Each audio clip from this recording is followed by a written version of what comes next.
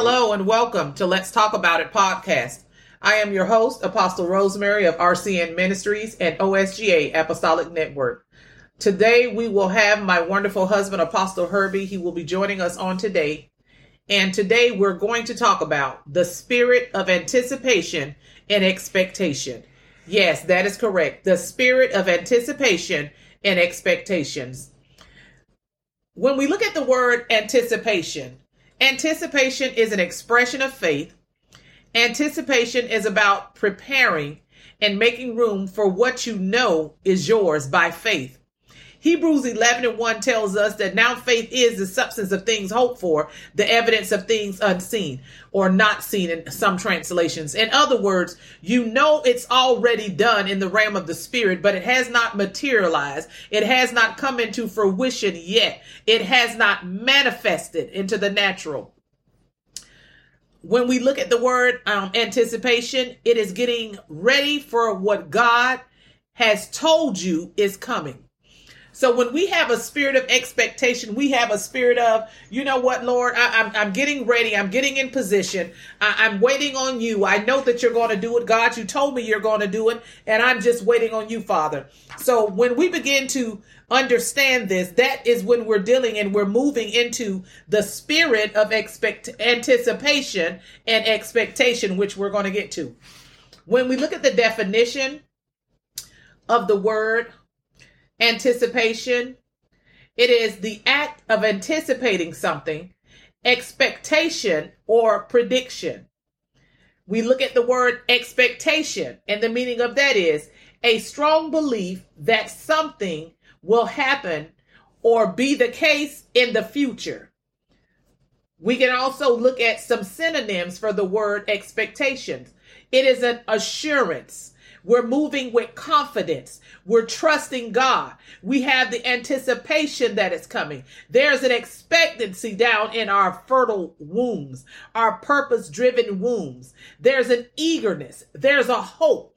There's a hopefulness. And there is much excitement that comes along with anticipation and expectation. Remember, today we are dealing with the spirit of anticipation and expectation. Apostle Herbie? In 1 Timothy chapter 4 and verse 12, let no one look down on your youth, but be an example and set a pattern for the believers in speech, in conduct, in love, in faith, and in purity. We begin to understand that Apostle Paul was talking as a mentor, was talking to his mentee, his spiritual son, Timothy. He began to tell Timothy, you know, even though you're young, don't allow people to look down on you or to count you out because of your youth, because you're a young man. Why? Because you make up for all of that. How do we make up for all of that? To the believers with a pattern in our speech, in our conduct, the way we carry ourselves, what we say, in the love we show towards one another, in our faith, and in our moral purity. What do these three things look like in our lives? And how do they affect us? In the first, you hope. In the second, you envision. In the last, you trust. The trust is the faith. Amen. Amen. Anticipation is looking forward to something that is set to happen in the future. It is sitting on the edge of your seat. It is watching with eyes wide open, waiting for the scene in the front of you to unfold. It is that feeling you get right before you do something and you don't know how it will go, but you are optimistic and excited. The very vein of anticipation is filled with hope. It rushes through you and I with joy, with excitement, and with the tinge of nervousness at times. Anticipation involves waiting to see. And the time spent in anticipation seems to be longer than it actually is. This is because you are holding on to see what will happen.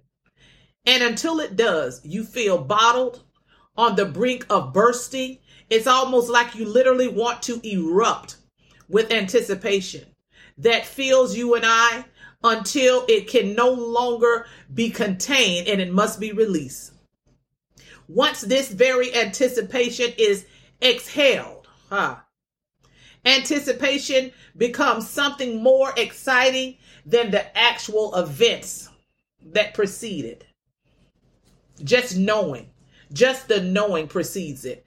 Just the expectation precedes it. Just the faith precedes the anticipation that is to come when you know that God is getting ready to materialize that which he has promised you.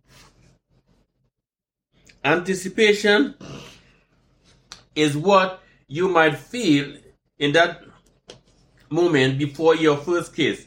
When someone looks into your eyes and you read there, or the days leading up to an event, you can hardly wait to be there. It is what you feel in the last second of a possible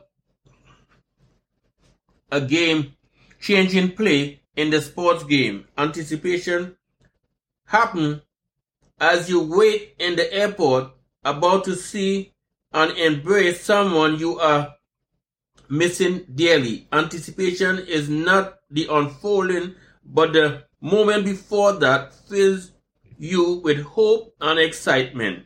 Anticipation is different from expectation.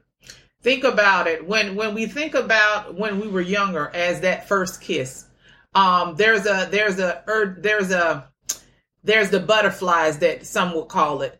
There's that expectancy. There's that anticipation of how will it be. Well, it's just like that when we think about the 10 virgins, the 5 wise and the 5 foolish. You better believe that the 5 wise had a spirit of expectancy and anticipation that preceded the arrival of the bridegroom.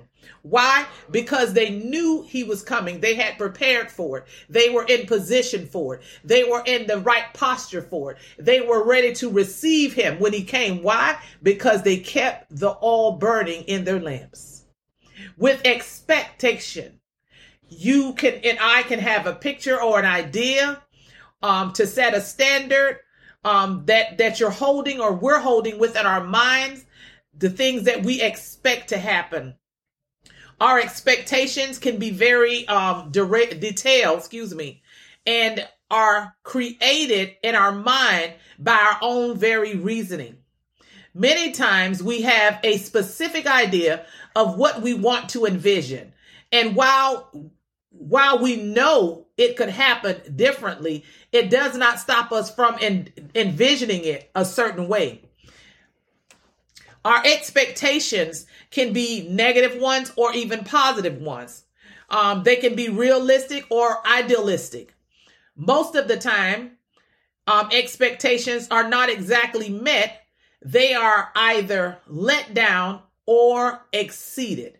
When we are the people of God and God has promised us something, believe me when I say this, there's never a letdown. God will always exceed what he says he's going to do. According to Ephesians 3:20, my God. We can understand to work towards, to look towards what God is doing. There's a lot of fear that comes with it sometimes. There's a lot of worry that comes with it sometimes. And sometimes we are ingrained with negative expectations rather than trusting God in faith to do just what he says he's going to do in our lives. Emotions can soar and fall with anticipation and expectations. We feel them at many times when we can feel them ringing in our chest becomes tightened. That's a form of anxiety, some would say. We begin to hold our breath. We clutch our fists. We grip our fists, both with anticipation and expectations to do with our hopes of what we are believing God for. And we've come to tell you today, anticipation and expectation When God says he's going to do something, that anticipation is there. And you know what? Stand in faith, men and women. Stand in faith and trust God, because the expectation is what precedes the move of God. When you have that spirit of expectancy, you better believe that God is going to do just what he said he's going to do. Every word he's spoken over your life, it shall come to pass according to his word, that his word will never go out void, but it shall accomplish that which he sends it to do. Make sure God is the one that spoke the word. Make sure God is the one that sent the word. Why? Because it's going to materialize. As we begin to reflect on our own life and our hearts, we need to consider, what are we hoping for from God? What are we holding on to in our hearts? What are we looking forward to and anticipating? What expectations have been set in our minds? When we begin to look forward in our lives and in the lives of others, when you set your eyes on the future, what is leading you forward? Take all of these things into consideration. What would happen if we submitted and surrendered to the will of God?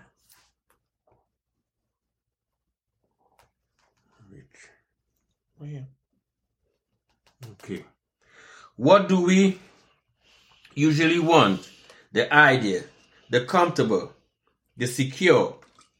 I get an idea and picture of what would be best, but guess what? Often I am wrong. God truly knows what is best for me. Sometimes God is best for me to go through adversities and trial, because it will mature me and grow me for my character and mold me more into who he is created me to be, which is more like him. Sometimes God's best for me is to not have everything I want or need, so I can learn that he is all I need. Our human nature will not choose the way God as our loving Father will choose for us.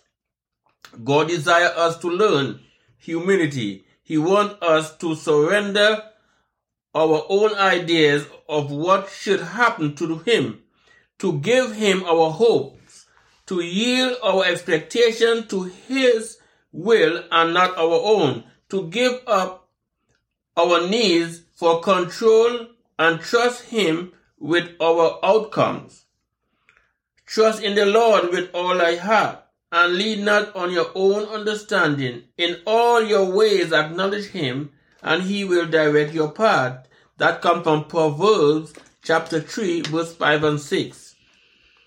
The truth is, God sees above and beyond what I can see. I am confined to right now an understanding of a young adult and the perspective of what I can see where I am currently. God sees possibilities I could never even picture or imagine. He extends time. He sees the beginning and the end. He is eternal, and he has all wisdom. I don't know. It would be foolish for me to think for one moment that I know better than him. That is why it is so important to seek him, to know him, to trust him. God has given us his Holy Spirit to dwell within us, to counsel and guide us. You find in John chapter 14, verse 16, verse 26, 15 and 26. We can put our faith in God because it rests not in what our circumstances or feeling tells us, not in what anyone else say, and not in what we see.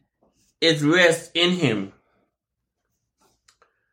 We do not have to be anxious, fearful, or worried in 1 Timothy chapter 6 and verse 6.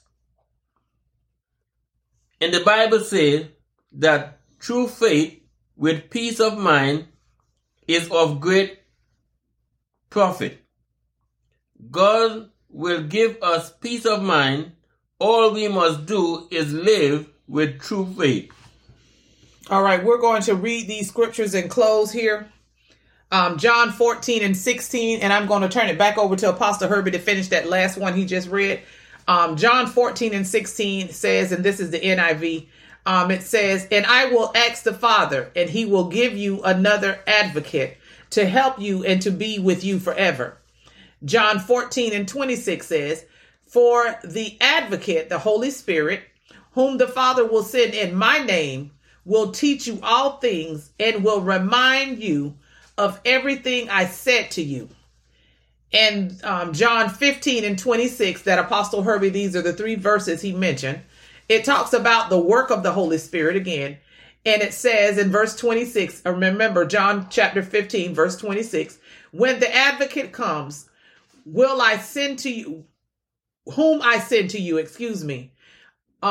from the Father, the Spirit of truth, who goes out from the Father, he will testify about me," my God.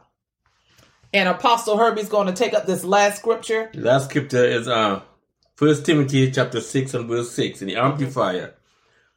"But godliness actually is a sort of great gain when accompanied by contentment. That contentment which comes from the sense of inner confidence based on the sufficiency of God." My Lord. Apostle Herbie and I pray that this message this morning on the spirit of anticipation and expectation, we pray that it blesses you. We pray that it moves you into another level in the things of God. We pray that it uplifts you, undergirds you, and girds your loins up in this season. We know that many are going through some things, have gone through some things, and will go through some things. But we have to understand that when we know that the spirit of anticipation and expectation resides within us, no matter what we've got to endure, no matter what we're going through, you know what? Keep on expecting God to move on your behalf in faith. Keep on looking to him with a spirit of anticipation, saying, "God, I know you're going to do it. Lord, it may not be right now, but I know you're going to move on time." It's going to be a right now opportune Kairos timing moment when God moves in his timing and not ours. We thank you all for jumping on this morning, for taking out a few moments to start your day out. And we pray that you all have a wonderful week. Until next Wednesday, God bless you and God keep you until next Wednesday. God bless.